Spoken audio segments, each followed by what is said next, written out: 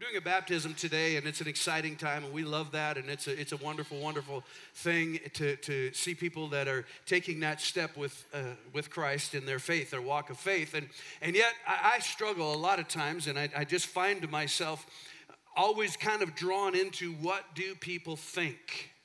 How many of you know that whatever, when it comes to church, religion, denomination, spirituality, whatever it is, whatever you kind of grew up with, whatever you were accustomed to, that's the right way, right? I mean, usually that's at least how we view it. And then when you're maybe in a place that you've never been that expresses their faith a little bit differently, we're like, what? You know, kind of a thing is like, wait, I never saw that before, and that can't be right. And there are times, honestly, as a pastor, I'm like, now, wait a minute. Who came up with that?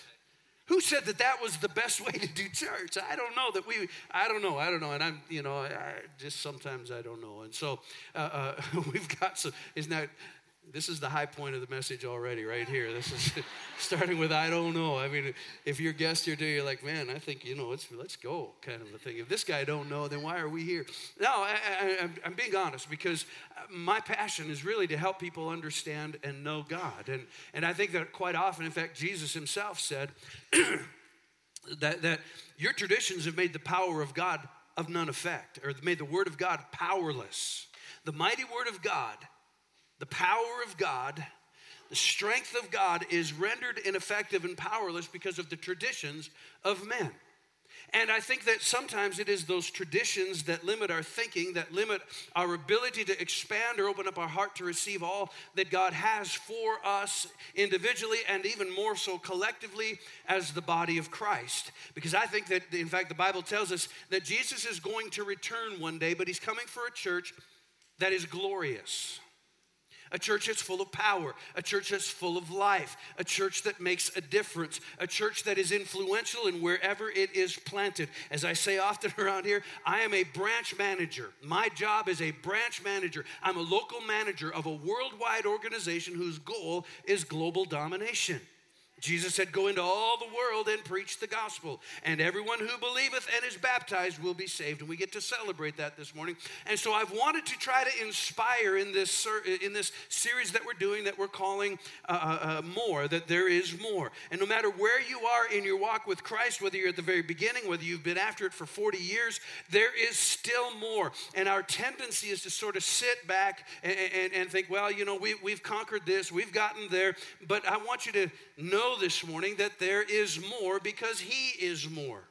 And so we've been using this scripture in Ephesians chapter 3 and verse 20, and this is the Living Bible. It says, now glory be to God who by his mighty power at work within us. And you've got to understand this, that God's work is started on the inside of you. And that's where the life is, that's where the power is, that's where the strength is, that's where the joy is, that's where the more than conqueror is. It's not out there, it's not in our flesh or in our feelings, but it's on the inside of us. And God has put within you his life, his power, and his strength. We talked about that over the last couple of weeks. But notice it says that his mighty power at work in us is able to do far more than we would ever dare ask or even dream of, infinitely beyond our highest prayers, desires, thoughts, or hopes. And that's the promise that we are trying to embrace, that God is able to do more than we can think, more than we can ask, more than we can hope for, more than we can dream of. And my hope has been, my goal has been to try to inspire you to think more, to dream more, to expect more, to believe God for more, because again, he is more. And that's wonderful and that's powerful. It's a tremendous promise for our Christian life and our daily walk. But more importantly, to me at least, is what Paul talked about right before that when he said in verse 17, I pray, and this is how I've prayed this for years, and I pray this for you. I pray that Christ will be more and more at home in your hearts. More and more at home in your heart. If you've ever been a guest somewhere and somebody says to you, hey, my house is your house, mi casa, you casa, yeah, this is you, and how many of you know it? You hear that and you want to, but it's like, I'm not going to go check out the fridge. I'm not going to go through the bathroom cabinet thing. Because you know that mi casa, not you casa. right? You're not at home yet. But if you've been there for a while, you probably wouldn't go through the cupboards and stuff, but if you've been there for a while, you get more and more acclimated and you get more and more comfortable. And I think that's what Paul's trying to get over, that you would get more and more comfortable with this idea and thought that God's in you and he's with you. God, like we said last week, is not a God that wants to just be studied from a theological or academic standpoint. He is a relational God that wants to be experienced and known. And so he says again, I pray that Christ will be more and more at home in your hearts, living within you as you trust in him. May your roots go down deep into the soil of God's marvelous love. How marvelous, how wonderful is your love. Man, I want you to know that. I want you to drink it in and experience it. But the point is, you can't ever drink all of it in because it's too big. Because there's more. He goes on and he says in verse 18, and may you be able to feel and understand. That's the relational part. That's the relational. He wants you to feel, because how many of you know, as one person said, it's better felt than telt. That once you taste and see, you know how good it is. I could tell you all day long about how good my mom's red velvet cake was with the buttercream frosting for my birthday. It was the best ever. I thought I would make it through a whole sermon without talking about food. Here I am, not even into the warming up part yet, and I'm talking about food. But once you have a piece of that, on a nice warm July day where that frosting got real soft and some ice cream with it, happy birthday to me. See, now that description, because some of you have had red velvet cake and ice cream, that's really, really good. And some of you, it started to create something in you, didn't it, called saliva. My mouth started to cry just a little bit because I will never taste that taste again. I've tried and tried and tried. I can't do it. Ran out of red food coloring one time, so I used yellow. Yeah. Actually, I had a little bit of red. It turned green. So anyway, there we go. May you be able to feel and understand as all God's children should, as everybody should. Do you know this morning that it doesn't matter how much you think you don't qualify? You did not create you, so you can't disqualify you. Amen? God is the one who put this thing in motion. God's bigger than you are. So quit trying to disqualify yourself. Every child of God should know and experience this love of God. How long, how wide, how deep, and how high his love really is, and to experience. Not just hear about it, not just nod our head, not just wish that, in the sweet by and by, we'll go see Jesus, we'll see it. No, he wants you to experience it now.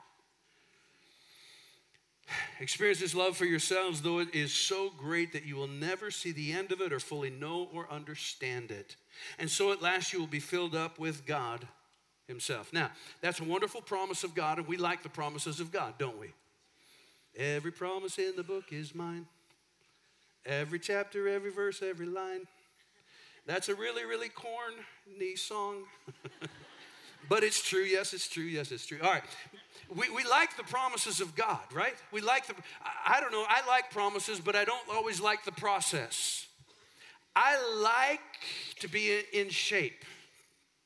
And as I say, round is shape, but that's not the shape I'm going for. I like to be in shape. I like to be about 20 pounds lighter than I am right now, but I also like barbecue. And I also like red velvet cake. And I also like cookies. And I also like to be in shape. I like the promise of that. I like that. But I want the biceps. I like the biceps, but I don't want to get rid of the burritos. Amen?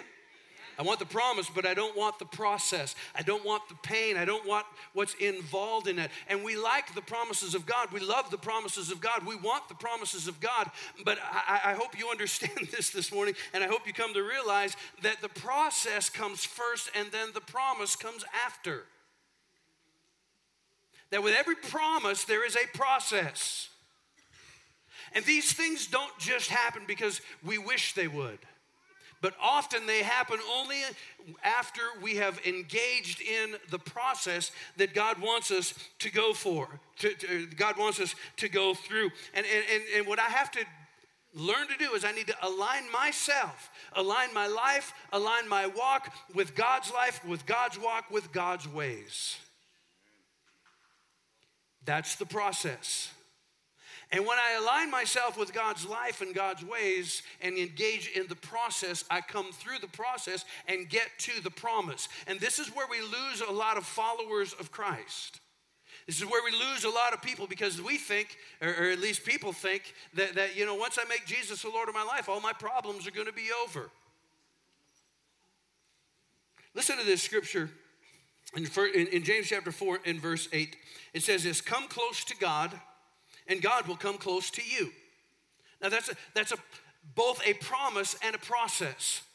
This verse is, if we want God close to us, and I hope you do, because I know some of you and you live weird lives, and you need God close to you. If you can't say amen, say oh me.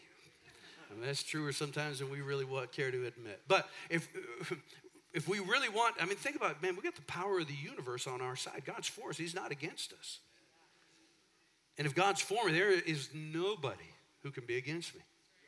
And just that knowledge that I'm a child of God, I'm a chip off the old block, that He is who He is. He is El Shaddai. He is the God who's more than enough, and He loves me, and He's my Father, and that makes me to walk differently and talk differently and act differently. I'm not under the circumstances. I'm not down in the dumps, praise God. I know who I am, a child of God.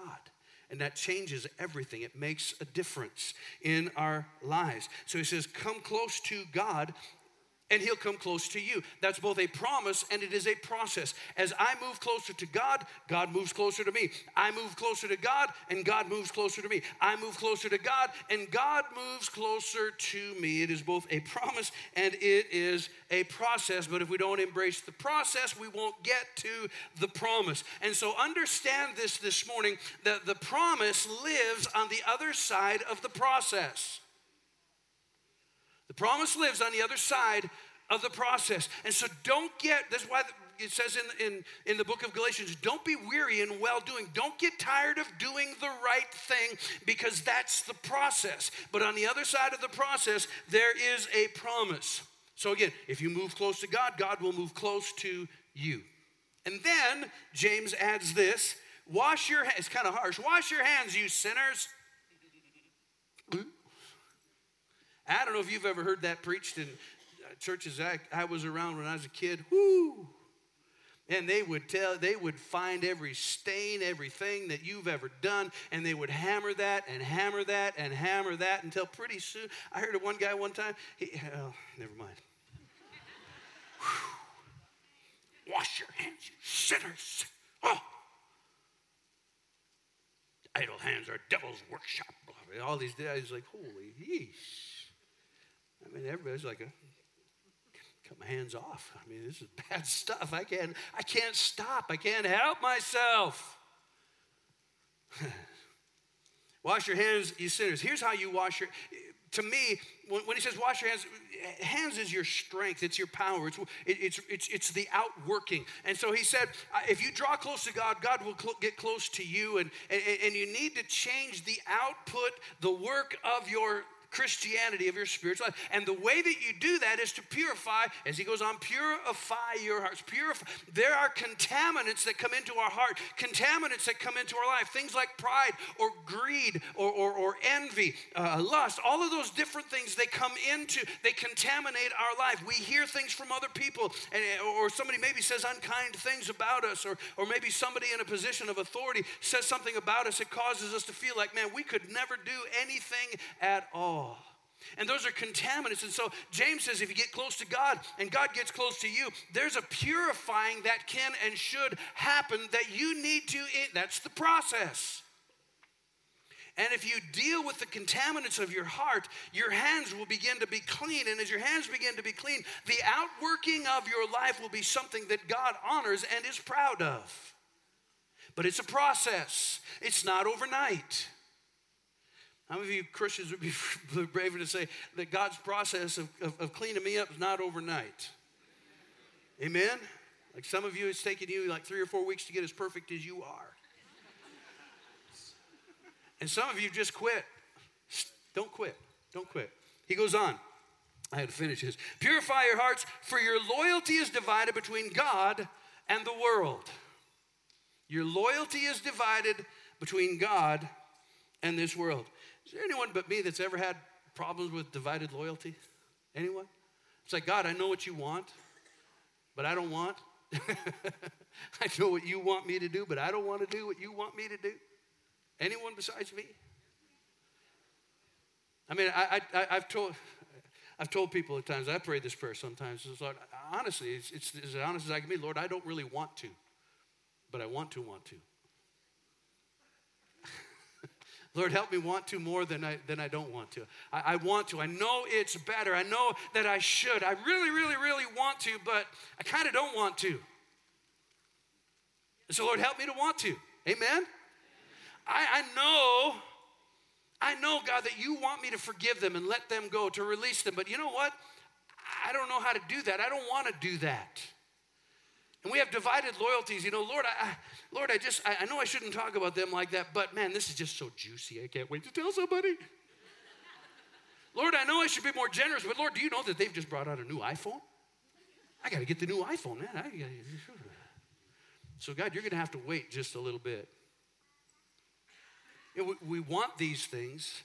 We want the promise, but we don't want the process. Now, I spent 3 weeks trying to encourage you to believe God and to expect God and to, dream bigger than you've dreamed. And this is kind of the practical side of that. In fact, let me just sort of help you with something. This is Christianity 101. If you don't take anything away from this morning, listen to this next thing. Your life will be better if you do things God's way. Life is better if you do it God's way. I'm telling you right now, life is better if you do things God's way. And the thing that keeps us from having our loyalty to the kingdom of God, the plan of God, the thoughts of God, the word of God, is because we think either we don't qualify, we disqualify ourselves before we ever start, we're ignorant, we don't know of God's ways, or we just think we know best. God, I know you said but.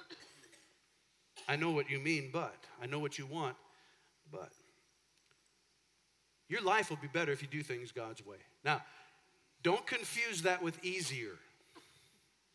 I didn't say your life would be easier. I said your life would be better. As I've said many times, Christianity will complicate your life sometimes. Christianity will make your life more difficult sometimes because you have to choose something. You can't just do what you want to do. You can't just do what you think is right. You can't just do what you feel like doing, say what you feel like saying. And so Christianity complicates your life, but it will make your life better. God's smarter than you are, and he knows you better than you know yourself. The life that's on the inside of you. You know, Jesus said this in John 16. He said, in this world you will suffer. In this world you will have tribulation.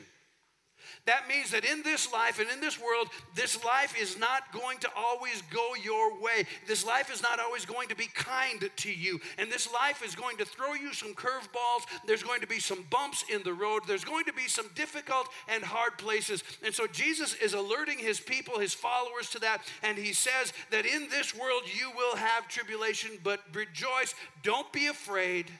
Have good cheer because I've overcome the world. And I think what he's saying is that there is something on the inside of you. My life on the inside of you is bigger than this life. It is bigger than the problems, bigger than the troubles, bigger than the trials, bigger than the heartaches of this life. And that's the life that's on the inside of us. Is there anybody who could say, you know what, I can give testimony, I can give witness this morning that God's way is better than my way? Anyone at all say amen to that? We've discovered that and we've found that in our lives. So, here's why all of that is important this morning, and I want to finish with this thought. Because sometimes the way to more is less. The way to more is less. Probably a familiar scripture to many of you. John the Baptist's ministry was growing in popularity. John the Baptist's ministry was a powerful ministry, but Jesus' ministry started to surpass John's ministry, and they came to John and they said, hey, you know, this guy Jesus, man, he's getting more followers than you are. And John said this in John 3:30. He said, he must become greater and greater, and I must become less and less. If Christianity 101 is things go better in your life when you do things God's way, this is Christianity 201. He must increase, I must decrease. The way to more is less. If I want more of God, there's got to be less of me. If I want more of God's peace and control in my life, that means there needs to be less of me trying to navigate everything. That's really, really, really popular with a lot of people. But this is the difference between doing things my way and doing things God's way. More of him, less of me. The way to more is less. If I want more of his grace, life, love, and power in my life, there's got to be less of me in my life.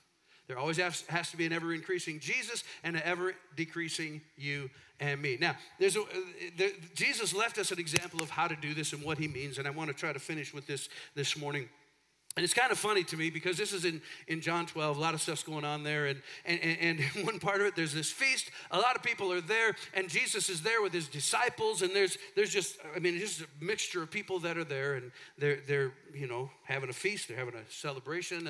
And I think people were kind of wondering about Jesus and what was going on. And there were some Greeks that were there, some non-Jews, and they wanted to talk to Jesus. And so they got a hold of Philip and Andrew, and somehow through the course of communication, they got a hold of them. They went to Jesus. Philip and Andrew went to Jesus, and they said, hey, Jesus, there's some Greeks that would like to talk to you.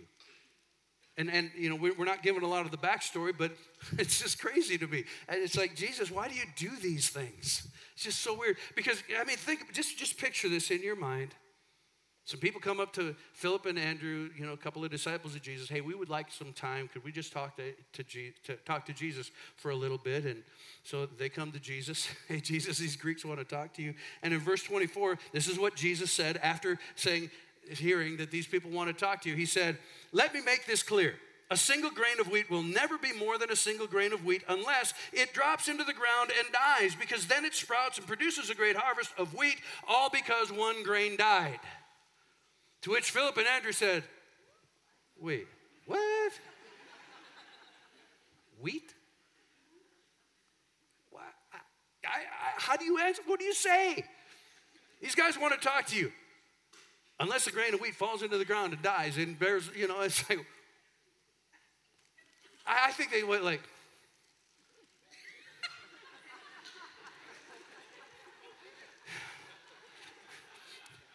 they go back to the Greeks and they're like, no, he doesn't want to talk to you. I don't know. I don't understand. Jesus, you're so awesome. Does that not make you laugh? It's like, what the heck? Excuse me. Sometimes our tradition just gets in the way of great stuff in the Bible. It does. It just really does. Well, actually, in the Aramaic, it's translated this. If it dies, it will bring forth a great rebirth. If it dies, it will bring forth a great rebirth. And really, Jesus was talking, this is right before his crucifixion. He's really talking about himself. I'm that grain of wheat, and I'm going to have to die, and I'm going to have to be buried in the ground, in the dirt, because if I don't die, I'm just going to remain alone. The potential, the promise that's in the seed will never be released unless it's dropped into the ground and dies. But that's what I'm going to do, Jesus was saying. I'm going to die, and I'm going to be dropped into the ground, and there's going to be an abundant harvest. My death is going to bring a rebirth of life in all of humanity. And I think what Jesus was trying to get across to them is that there's going to be something produced by my death and resurrection that will affect you, and you will be seen. They'll look for me, but they'll find me in you, because you will be the fruit of the harvest. Your lives are going to be changed and be different because of my death. When I die, I will give birth to great fruitfulness. And so, unless the seed dies, is really what Jesus was saying. Unless the seed dies, it won't produce. The promise of the seed, the potential of the seed cannot be realized until the seed dies, until the seed is planted. And we know the process of planting seeds. We take a seed, we plant it in the ground, we cover it up, and then we wait for the dirt to do its work. We wait for the dirt to do its work. And I don't know if this will make sense to you or not this morning, but the promise is found in the dirt. The process is death. The process is burial. The process is less of me, so that more of Christ and his fruitfulness can be seen in my life. Now, in Mark chapter 4, and this is my first close, in Mark chapter 4, Jesus gives us more detail about the seed sowing process. We know it as the sower who sows the word. And we know there's different kinds of soil, and the seed is the same, but the soil determines, the soil of the heart determines the fruitfulness of what is planted there, right? And so Jesus is telling the disciples, and he's explaining what he meant by this, and as he's talking, he says that the farmer takes the seed, God provides the seed, the farmer takes the seed, he plants it in the ground, and then he waits for the dirt to do the work, and it says he waits day and night, and eventually the seed grows up, but it says, but he knows not how. Farmer takes the seed, puts it in the ground, but he doesn't know how that the fruit is produced and how the plant grows. He doesn't know how. He doesn't know how it works. How many of you have ever wondered about God and said, God, I just don't know how? Anybody? Once. And then you quit. You know, every time that God issued a challenge to people, all through the Old Testament, I want you to march around that city 7 times. The walls are going to fall down. How? How's that going to happen?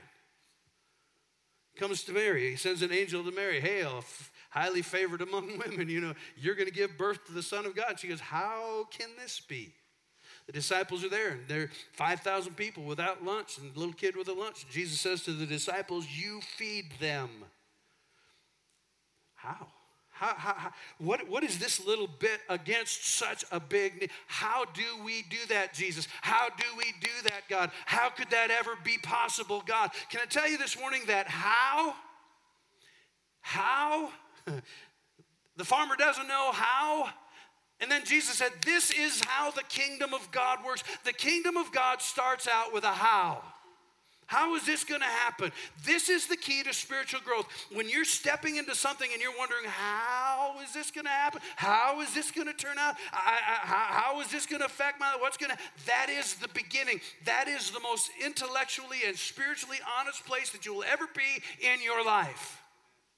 Is when you're sitting there and you know what God wants to do because you've heard it, maybe in a sermon, you've read it in the Bible, you've heard it somewhere else, or there's that still small voice of the Spirit of God on the inside of you that's saying, there's more for you, but I want you to step out of where you are right now. And our first question is, how? And that is the point of spiritual growth in your life. And sometimes it takes you just sitting back and sitting down and being quiet before God and saying, God, I know what you want. And sometimes it's as honest as, I don't want that, God. But I want it. But right now, where I am right now, I don't really want that. But I want to. Others of you are like, you're struggling with, God, I know you want me to take a step. We're doing a baptism in a few moments, and I know that that's a huge step for people. It's a huge step. It's a powerful step, but it's a huge, huge step. And so we need to be honest before God and say, God, I don't know how. Because virtually almost every miracle starts with how? How? I don't know. But let the dirt have its work. Because on the other side of the process is the promise. And God wants to bring you through. Can I tell you this morning that God can't fix what you continue to fake?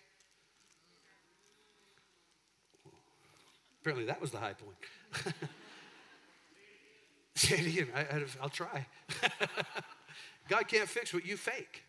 If you're trying to fake Christianity, you're trying to fake being the Spirit, fake, God will never be able to fix it in your life. It's not until you are unafraid to bring to the one who loves you so much that he chose to love you before you ever failed, before you ever messed up, before you ever whatever. He chose to love you. He said, I love you when there's nothing good to love at all. And as I said earlier, since you didn't create you, you can't disqualify you. God says, I got a plan for your life.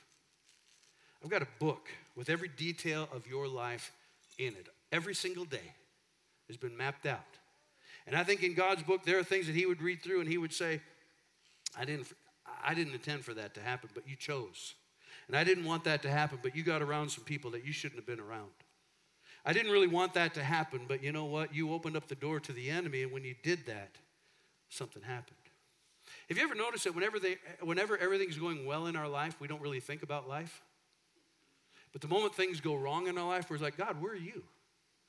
God, what happened to you? God, how come you've abandoned me? How come I'm going through all this stuff? Do we ever stop to realize or to consider that maybe the good stuff that's happening in your life is because God's in your life? Maybe that raise you got at work was because of the blessing of God, not because you're so awesome.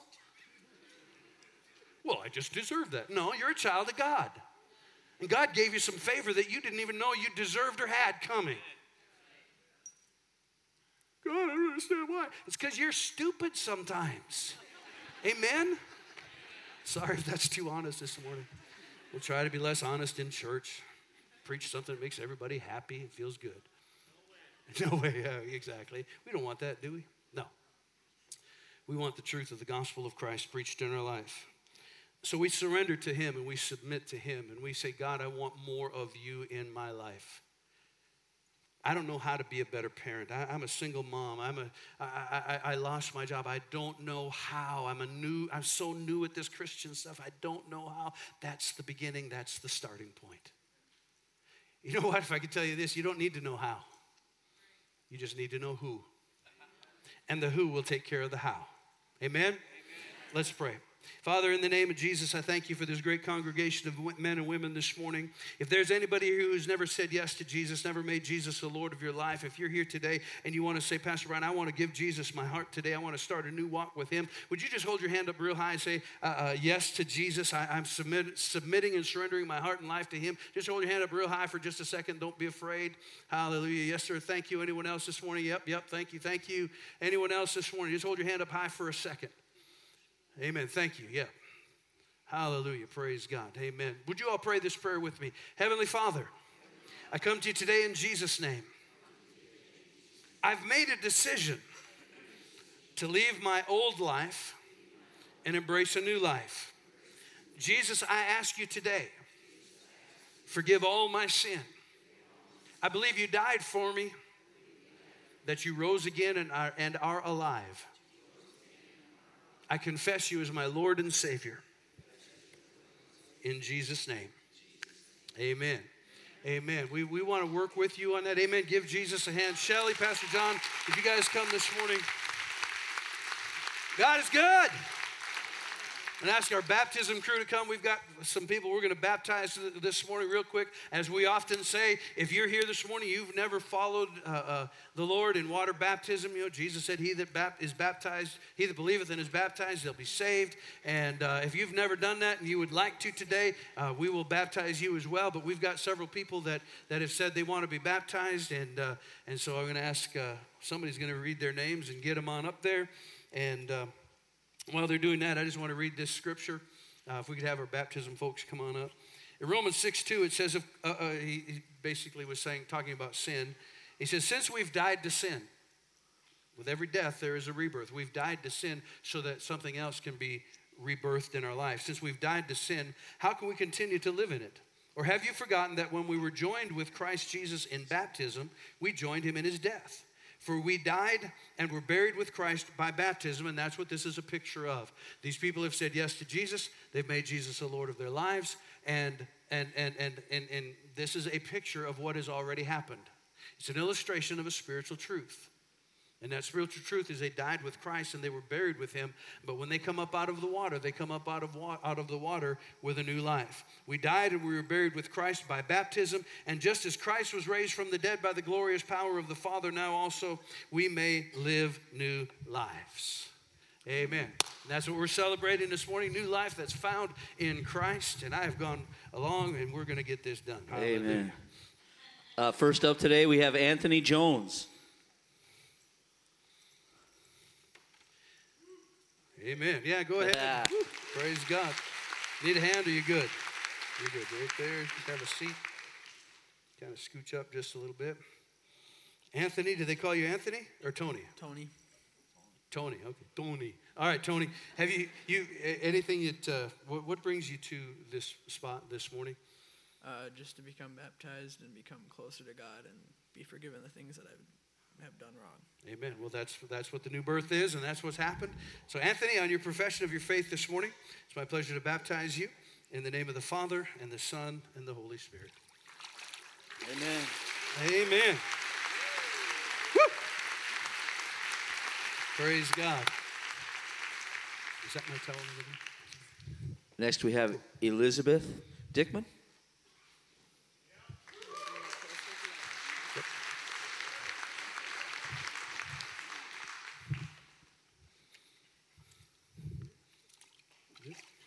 All right. Alyssa, you've made Jesus the Lord of your life? Yes. Yes. Anything that you would like to say this morning that brings you to this point? I just want to be on a new journey and closer to God. Amen. Well, this is a part of the process. We're going to let the dirt have its work. Amen? Well, you've made Jesus the Lord of your life, and it's my pleasure to baptize you in the name of the Father, the Son, and the Holy Spirit. Amen.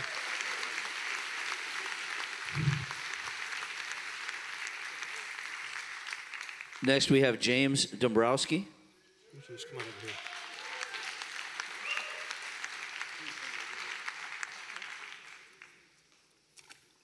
And Jim has a good story, and Mike Redmond here has been a part of that story, part of that journey, and I thought that it would, life is better when you do things God's way, but life is also better when you've got people in your life that know God. And Mike has been that person here, and so I asked Mike to be a part of that, and you've made Jesus the Lord of your life. Go ahead and step right in there somewhere if you would. And so what brings you to this point this morning?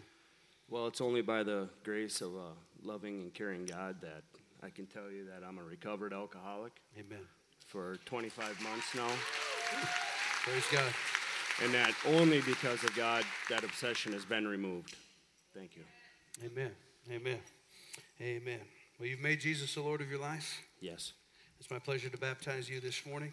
Mike, why don't you just stick your hand in here too somewhere? Just grab him right there. Right there. There you go. Is that watch waterproof? Hope so. You hope so. All right. There.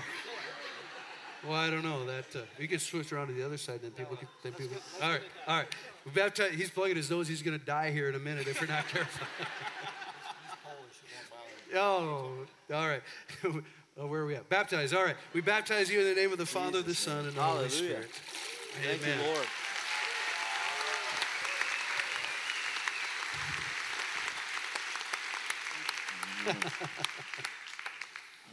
Up next, we have Eric Paulson. Yay.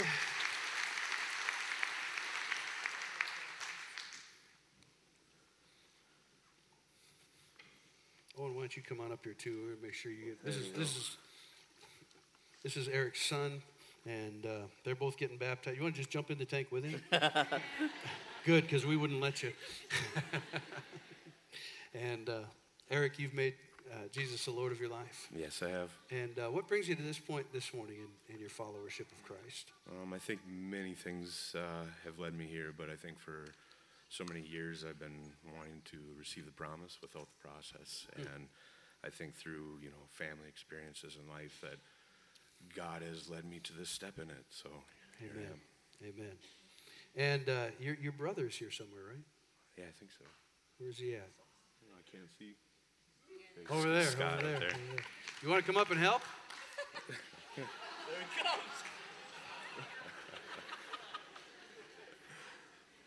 It's a big deal. Amen.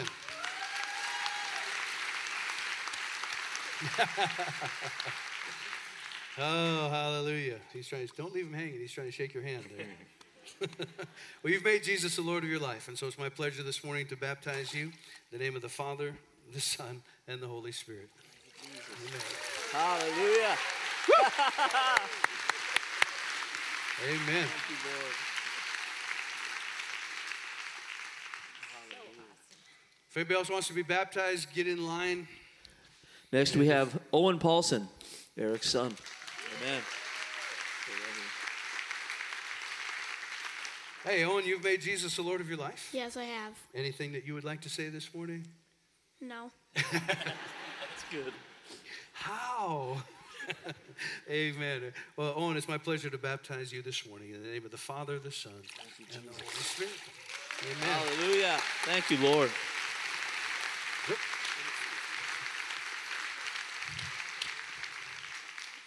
Next, we have Seth Ruotsalainen. Thank you, Jesus. Oops, sorry. Thank you, Jesus. And this is Seth. It's a big deal, man. It's a big deal. Praise God. Hallelujah. Praise God. Well, Seth, I would ask you if there's anything you'd like to say, but I feel like kind of your words or your tears are telling a lot of words right now, and overcome by the love and grace of God. Anything you would like to try to say? For the longest time, I was the most suicidal person. I thought my girlfriend was the answer.